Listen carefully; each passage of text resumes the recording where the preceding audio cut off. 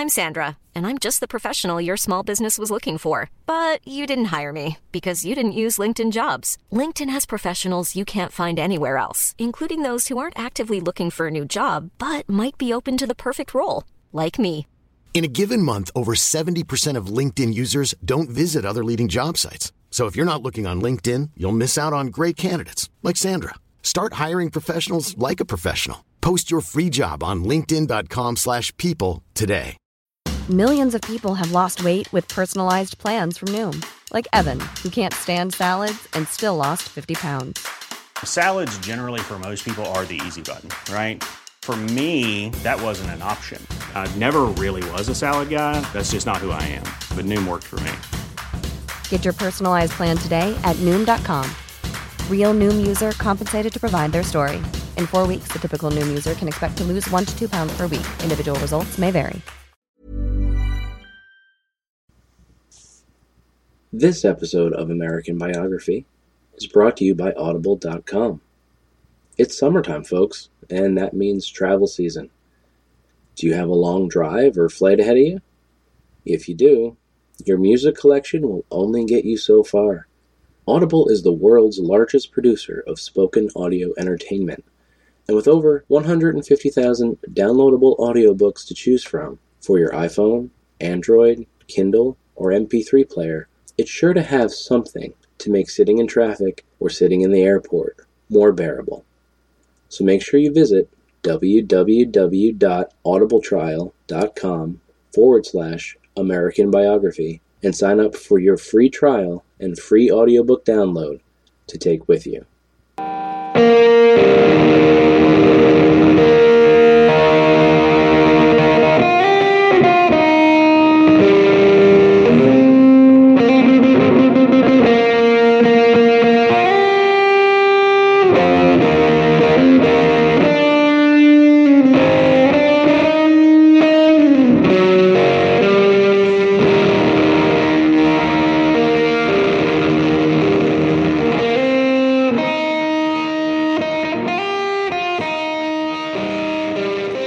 Hello, and welcome back to American Biography, a member of the HistoryPodcasters.com network. This is the life of John Marshall, Episode 9, Bonds. First off, I want to apologize if I sound a bit off. I've had a really bad cold. In fact, I've been waiting for it to go away, and that's one of the reasons that this episode is so late. But since it's not going away, I've decided to soldier on. Secondly, before we get started, I wanted to mention that I recently had the opportunity to do 2 historical readings on the 10 American Presidents episode about George Washington, narrated by the great Mike Duncan. So you should definitely check that out. You can find it on iTunes or by going to 10usp.com. Okay, so to recap, in our last episode, we saw Marshall going to extremes to participate in the War for Independence, only to abruptly resign his officer's commission in order to pursue his civilian life. This episode, we're going to look at 2 starkly different relationships in Marshall's life. And because of this, the episode is going to have a slightly different format. Up until now, we've pretty much followed a straightforward chronological path. And we'll start off that way, by talking about Marshall's budding career and his relationship with Polly Ambler. But then, we're going to break the chronology to discuss John Marshall's lifelong relationship with the peculiar institution of slavery. Now, I know these seem like widely divergent topics, however, there is a natural segue, and in writing the episode, I felt that it worked, so I went with it. I hope you'll let me know what you think. Great, so let's get started. Because of the tumultuous times in which they lived, and which often called Marshall away, John and Polly's courtship had not always been smooth. In fact, there is at least one allusion made to Polly for a time being courted by another man, a Major Dick, who Beveridge mercifully elaborates on and identifies as Richard Anderson. Another story that comes to us from John and Polly's youngest son, Edward Marshall, tells of how Polly, rejected an early marriage proposal of John's. Edward says, "She being so young and bashful that she said no when she meant to say yes." The mistake, however, was corrected some time after by the kind offices of a cousin, a Mr. Ambler. Seeing how things were, he sent to the disappointed lover a lock of her hair, cut without her knowledge. My father, supposing she had sent it, renewed his suit, and they were married. Assuming that Polly was in fact aware of the difference between no and yes, I'd love to know what exactly was behind this brief breakup, but have unfortunately not been able to find any specific details of the root cause. But we do know that the lock of hair, which eventually reunited them, Polly afterwards placed in a locket which she wore for the next 48 years around her neck, unto her death, at which time John Marshall took it and wore it to the end of his days. Attesting to the at times rocky nature of their early relationship is a letter Marshall wrote his wife many years later, detailing their courtship. "I begin with the ball at York, and with the dinner on the fish at your house the next day. I then retrace my visit to York, our splendid assembly at the palace in Williamsburg, my visit to Richmond, where I acted Pa for a fortnight, my return the ensuing fall, and the very welcome reception you gave me on your arrival from Dover, our little tiffs and makings up, my feelings while Major Dick was courting you, my trip to the cottage, the lock of hair, my visit again to Richmond the ensuing fall, and all the thousand indescribable but deeply affecting instances of your affection or coldness which constituted for a time the happiness or misery of my life, and will always be recollected with a degree of interest which can never be lost while recollection remains." Historian Albert Beveridge editorializes a bit when he writes the following lines, which I absolutely love. "Marshall made love as he made war, with all of his might. A very hurricane of a lover he must have been." However cheeky this quote, it does reflect a basic truth.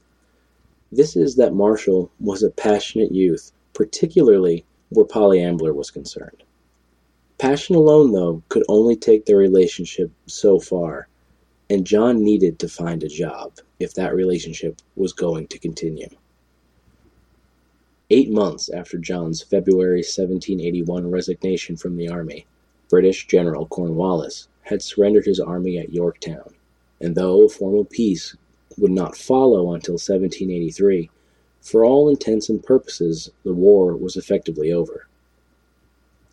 Between his resignation and the spring of 1782, Marshall alternated between Oak Hill and Richmond, and after the prodding of friends, in order to be nearer to Polly, John threw his hat in the ring for one of the open Fauquier County seats for the Virginia legislature.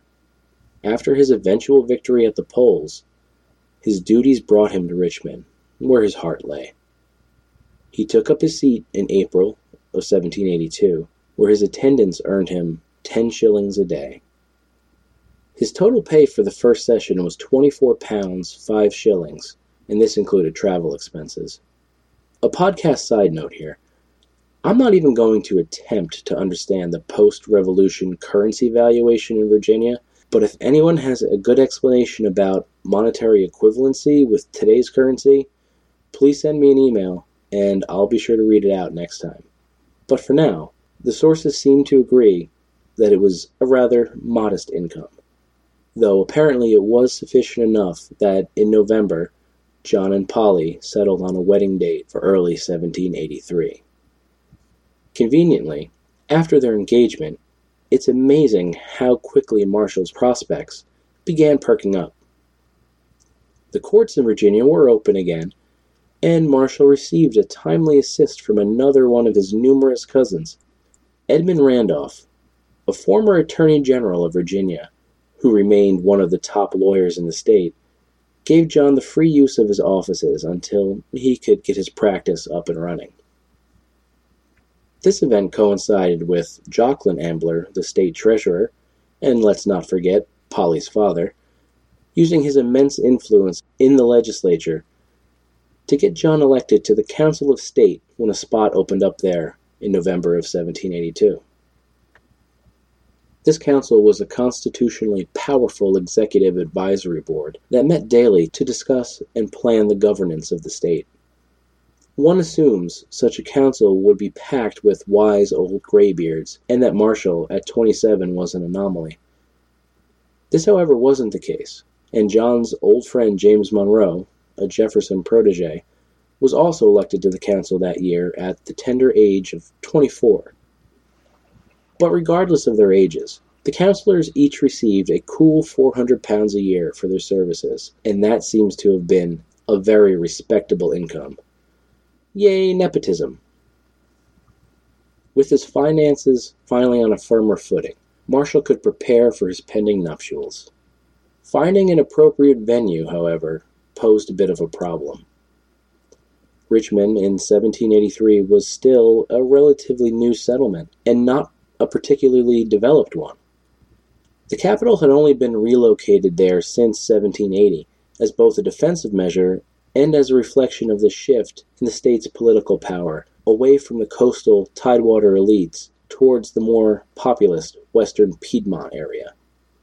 But still, 3 years later, it retained much of the appearance of a frontier settlement. The population was less than 1,200, and there were only about 200 rudely constructed homes. The roads were unpaved, and the whole place smelled of stock animals. As important a state officer as Jocelyn Ambler was, even he was subject to the realities of the housing market, and upon his arrival, he and his family were forced to move into a small house, of which Eliza Ambler wrote that her whole family could scarcely stand up all together in it, but ultimately, she sadly concluded that it was the only decent tenement to be had. Gene Smith delves into some interesting tidbits on the contemporary marriage practices in Virginia for Marshall's time. He writes, according to Virginia statutes that dated to 1631, a marriage license issued by the governor or his agent was required before a wedding could take place. In 1660, a law was passed requiring a marriage bond. Persons who wished to be married were required to appear before the county clerk and give bond with sufficient security that there was no lawful cause to prevent the marriage. The clerk then prepared the license, which was presented to the minister who performed the ceremony. So, in accordance with these regulations, John Marshall handed over £50 for a wedding bond to the clerk of Henrico County, wherein Richmond is located, on January 1st, 1783. And 2 days later, he and the nearly 17-year-old Polly were wed. If you're looking for plump lips that last, you need to know about Juvederm lip fillers. With Juvederm Volbella XC and Juvederm Ultra XC, your lip look, whether it's subtle or bold, can last up to 1 full year with optimal treatment and no additional maintenance. Find a licensed specialist and see if it's right for you at Juvederm.com today. That's JUVEDERM.com. Add fullness to lips in adults over 21 with Juvederm Volbella XC or Juvederm Ultra XC. Do not use if you have severe allergies or a history of severe allergic reactions, or if you're allergic to lidocaine or the proteins used in Juvederm. Tell your doctor if you have a history of scarring or taking medicines that decrease the body's immune response or that can prolong bleeding. Common side effects include injection site redness, swelling, pain, tenderness, firmness, lumps, bumps, bruising, discoloration, or itching. As with all fillers, there's a rare risk of unintentional injection into a blood vessel, which can cause vision abnormalities, blindness, stroke, temporary scabs, or scarring. For full, important safety information, visit Juvederm.com. Millions of people have lost weight with personalized plans from Noom. Like Evan, who can't stand salads and still lost 50 pounds. Salads generally for most people are the easy button, right? For me, that wasn't an option. I never really was a salad guy. That's just not who I am. But Noom worked for me. Get your personalized plan today at Noom.com. Real Noom user compensated to provide their story. In 4 weeks, the typical Noom user can expect to lose 1 to 2 pounds per week. Individual results may vary. Hey, Dave. Yeah, Randy. Since we founded Bombas, we've always said our socks, underwear, and T-shirts are super soft. Any new ideas? Maybe sublimely soft. Or disgustingly cozy. Wait, what? I got it. Bombas. Absurdly comfortable essentials for yourself and for those facing homelessness. Because one purchased equals one donated. Wow, did we just write an ad? Yes. Bombas. Big comfort for everyone. Go to bombas.com/ACAST and use code ACAST for 20% off your first purchase. Following the ceremony, the guests were treated to a large dinner, and dancing lasted all through the night until dawn. Marshall later said that after paying the officiant, he only had a single guinea left to his name. Though Marshall's marriage, as we've already observed, paid handsomely in terms of networking and social standing, there was at the time very little ready money circulating in Virginia, and it didn't bring to him a great deal of material wealth. Luckily, this truly appears to have been a love match, and the newlyweds happily settled into a one-story wood-framed house in Richmond, boasting of a grand total of 2 rooms. And as a wedding gift, Thomas Marshall gave his eldest son and new daughter 3 horses and a slave. Now, because Marshall's many long years on the bench will never have him confront the constitutional issue of slavery as an institution in a direct way, at this point, I feel at liberty to use Thomas Marshall's wedding gift as a segue in order to discuss the 800-pound gorilla in the telling of any American life prior to 1865, and temporarily break the chronological narrative in order to explore John Marshall's lifelong relationship with the institution of slavery. As I will definitely be touching upon this issue again in varying degrees in subsequent biographies on this show, before proceeding, I first want to give my basic philosophical overview about how I intend to approach discussions about slave owners. It boils down to this. Slavery existed in the United States and was wholly intertwined with the political and economic development of the nation through the American Civil War. In addition to this, for the Southerner, it was also a cultural keystone around which their societies grew and upon which they were ordered. To try and skirt the topic or diminish its centrality to the history of the United States is injudicious scholarship. Speaking as a person of the 21st century, I, of course, abhor and condemn slavery absolutely. As a historian, however, objectivity demands less absolutism, not for the institution, but for forming accurate judgments about the individuals that participated in and perpetuated the system. There were good men who owned slaves, and there were bad men who owned slaves. Painting both with the same condemnatory brush based on a shared circumstance of their otherwise unique lives does not illuminate, it does not edify, it is an oversimplification and is poor history. This is not the same as excusing the institution or the individual's culpability within it. It is, however, a recognition of the reality that existed in the United States through 1865, and that to be a national politician, a regular participant within the national economy, or a Southerner, meant to some degree making accommodation with slavery's existence, and I will reserve the right to recognize that some individuals made these accommodations with more or less enthusiasm, and to base historical judgments about individuals on the totality of their characters and deeds, and not just upon a single shameful aspect of their lives. So, hoping that I've stated my position with sufficient clarity, let's continue. John Marshall grew up in a society where slavery was not only acceptable, but the norm. During his impoverished youth, I've seen no mention of household slaves, but as Thomas Marshall's personal wealth grew, that certainly would have changed. By 1783, when John married, his father owned 2,000 acres of land in Fauquier County and at least 22 slaves. This would not have been shocking to John.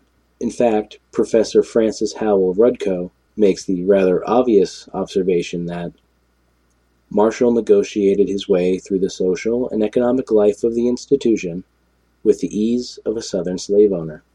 John Marshall owned slaves his entire adult life. However, as he was not involved in large-scale farming, he owned relatively few slaves compared to some contemporaries, yet his account books attest to his full participation in the buying and selling of human beings. Census figures can give us a rough idea of the scale we're talking about, and these show that in 1810 he owned 16 slaves. By 1830, only 7. The slave Thomas Marshall gifted his son on his wedding day was named Robin Spurlock. He would remain John's body servant until Marshall's death in 1835. In Marshall's will, Spurlock would be given the choice of freedom, but unlike Marshall's hero George Washington, who emancipated all of his slaves in his will, Spurlock would be the only one of John's slaves to be manumitted upon his death. Overall, however, Marshall seems to have been uneasy with slavery. This strange dichotomy of an inherent dislike for slavery, but full participation in the system, is unfortunately rather usual for the revolutionary generation, many of whom decried the practice and loudly wished that some solution could be found to this seemingly intractable problem. In Marshall's case, there are several strings to pull at that may help us understand his views. On one hand, Marshall was an early member of the American Colonization Society, practically from its founding in 1817. He in fact purchased a lifetime membership in 1819, and he also served as president of the Virginia chapter of the society from 1823 until his death. His participation in this group, which advocated the voluntary emancipation of slaves, can justifiably be used to indicate that he was, on the whole, against slavery. However, before we get all warm and fuzzy about this, it should be made clear that this group had no designs whatsoever on establishing a harmonious biracial society founded on notions such as equality. No, as the name suggests, the goal was to encourage the freeing of slaves, but also to deport the emancipated slaves back to Africa. However, as Rudko points out in her essay, colonization was the moderate middle way at the time. She writes, "Literature on the American Colonization Society often concentrates on the conflict between the abolitionist program for emancipation and that of the colonizationalists. The abolitionists proposed immediate, unconditional, and universal emancipation, whereas the colonizationists proposed gradual, conditional, and voluntary emancipation, and concentrated on removing the emancipated from white society. The abolitionists courted civil war. The colonizationalists courted accommodation." Unlike many other Southern colonizationalists who didn't believe in large federal undertakings, Marshall consistently supported the notion that the federal government should be responsible for funding a program of emancipation and colonization. Marshall's feelings on this were similar to those of James Madison, who believed that slavery was a national problem which required a national response, and that only the federal government possessed the resources required to pull off a scheme that satisfied everyone, except that is, of course, the former slave who, in the equation, still had no say and was being shipped to another continent they likely had not been born in and knew little to nothing about. Marshall was, above all things, a pragmatist, and the following excerpt from a letter written to his friend Timothy Pickering of Massachusetts demonstrates his moral ambivalence about slavery.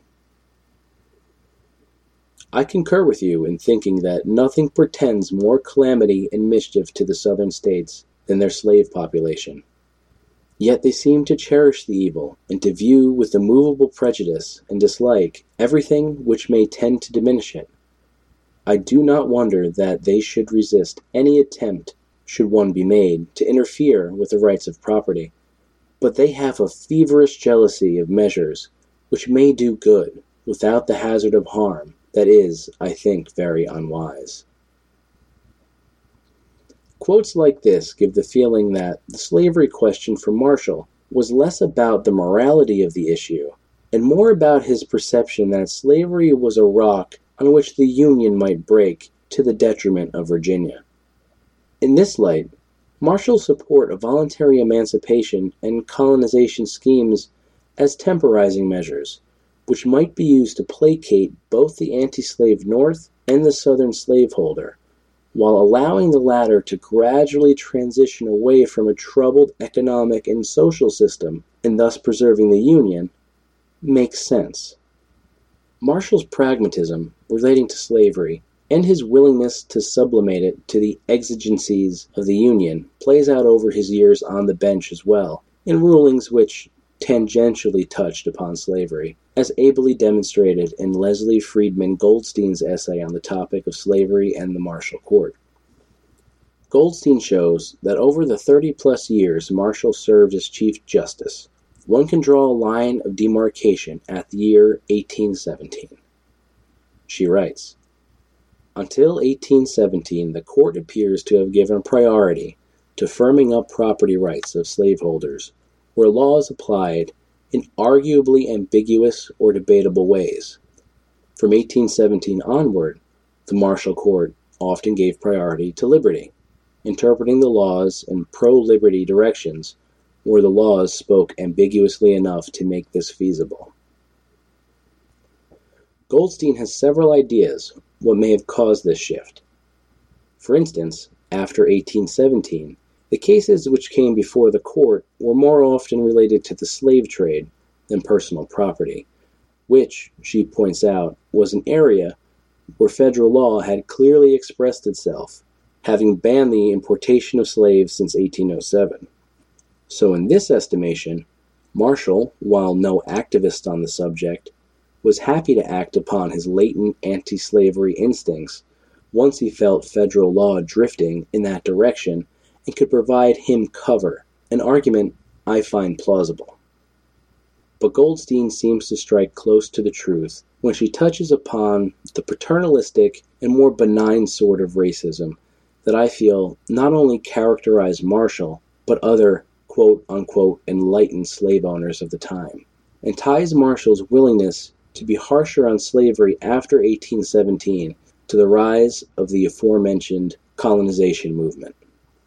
She writes, "It is certainly conceivable that for the judicial votes of morally troubled slave owners, Marshall and Washington," podcast side note, and she refers here to like-minded Associate Justice Bushrod Washington, their being able to conceive of a way to set the slaves free without imposing millions of unlettered black people on Southern society was what freed up their consciences to rule in more pro-liberty ways from 1817 on. Marshall's overall arc seems to be one where he grew more contemptuous of slavery as he aged. Harriet Martineau, a Washington socialite, relates a tale from 1834, late in Marshall's life. She says, "Chief Justice Marshall, a Virginian, a slaveholder, and a member of the Colonization Society, though regarding this society as being merely a palliative and slavery incurable but by convulsion, observed to a friend of mine in the winter of 1834 that he was surprised at the British for supposing they could abolish slavery in their colonies by act of Parliament. He could not think that such economical institutions could be done away with by legislative enactment. When it was done, the Chief Justice remarked on his having been mistaken, and that he rejoiced in it. He now saw hope for his beloved Virginia, which he had seen sinking lower and lower among the states. The cause, he said, was that work is disreputable in a country where a degraded class is held to enforced labor. He had seen all the young, the power of the state, who were not rich enough to remain at home in idleness, betaking themselves to other regions, where they might work without disgrace. Now there was hope, for he considered that with this act of the British, the decree had gone forth against American slavery, and its doom was sealed." And in this, some of his final words on the topic.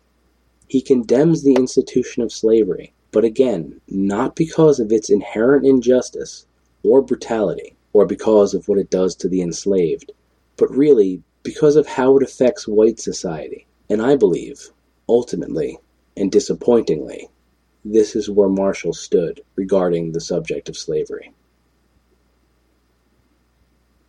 Alright, that's going to be all for this episode. Next time, please join me when we resume the chronology and look at Marshall as a legislator and a lawyer. In the meantime, please remember that this show relies on listener support. You can find my electronic tip jar at the website americanbiography.webs.com, where you'll see a little PayPal donate button. Or you can sign up for a free audiobook at www.audibletrial.com/American Biography. And when you sign up, Audible will throw me a few much appreciated dollars. But listener support doesn't have to be monetary only. You can always help by writing a nice iTunes review or by telling any of your friends or family you think might be interested to give the show a listen.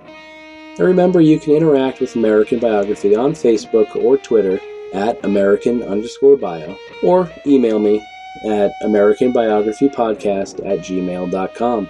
And that's all I've got for today. But before you go, I really encourage you to stay tuned for just another minute or two as my fellow HistoryPodcaster.com member, Travis Dow, a true podcaster extraordinaire, tells you a little bit about the eclectic collection of shows he produces and co-hosts. Thanks, everybody. I'll talk to you soon. It's all yours, Travis. Good evening. I'm Travis Dow from PodcastNeek.com. I co-host the Bohemican podcast with Pete Coleman, and there's also a new Bohemican YouTube channel. We take on topics from throughout Czech history, which overlaps with Austrian and German history, and also take you around the Czech Republic and talk about the local history from certain sites. And then on the YouTube video, we actually take you to places like the underground Prague or sites associated with the Knights Templar, and even a real alchemy lab. Which reminds me that we also do a show called the History of Alchemy podcast, which is part history of science and part history of mysticism and magic and everything else. And we already have quite a few shows up there. We've already taken a look at over 50 alchemists and some of the theories they believed in and came up with themselves. And then I also host the History of Germany podcast, which is in English and German. And I also translate The Secret Cabinet from its original German Das Geheime Kabinett, which is a podcast about all sorts of strange historical artifacts, generally kept in the back rooms, locked away in secret cabinets in museums, not to offend the ladies and gentlemen of the time. Anyways, if you want to see all the shows and all the videos and everything we do under one roof, that's podcastnik.com. That's podcastnik.com. Imagine the softest sheets you've ever felt. Now imagine them getting even softer over time. That's what you'll feel with Boll & Branch's organic cotton sheets. In a recent customer survey, 96% replied that Boll & Branch sheets get softer with every wash. Start getting your best night's sleep in these sheets that get softer and softer for years to come. Try their sheets with a 30-night guarantee. Plus, get 15% off your first order at bollandbranch.com. Code BUTTERY. Exclusions apply. See site for details. Even when we're on a budget, we still deserve nice things. Quince is a place to scoop up stunning high-end goods for 50 to 80% less than similar brands. They have buttery soft cashmere sweaters starting at $50, luxurious Italian leather bags, and so much more. Plus, Quince only works with factories that use safe, ethical, and responsible manufacturing. Get the high-end goods you'll love without the high price tag with Quince. Go to quince.com/style for free shipping and 365-day returns.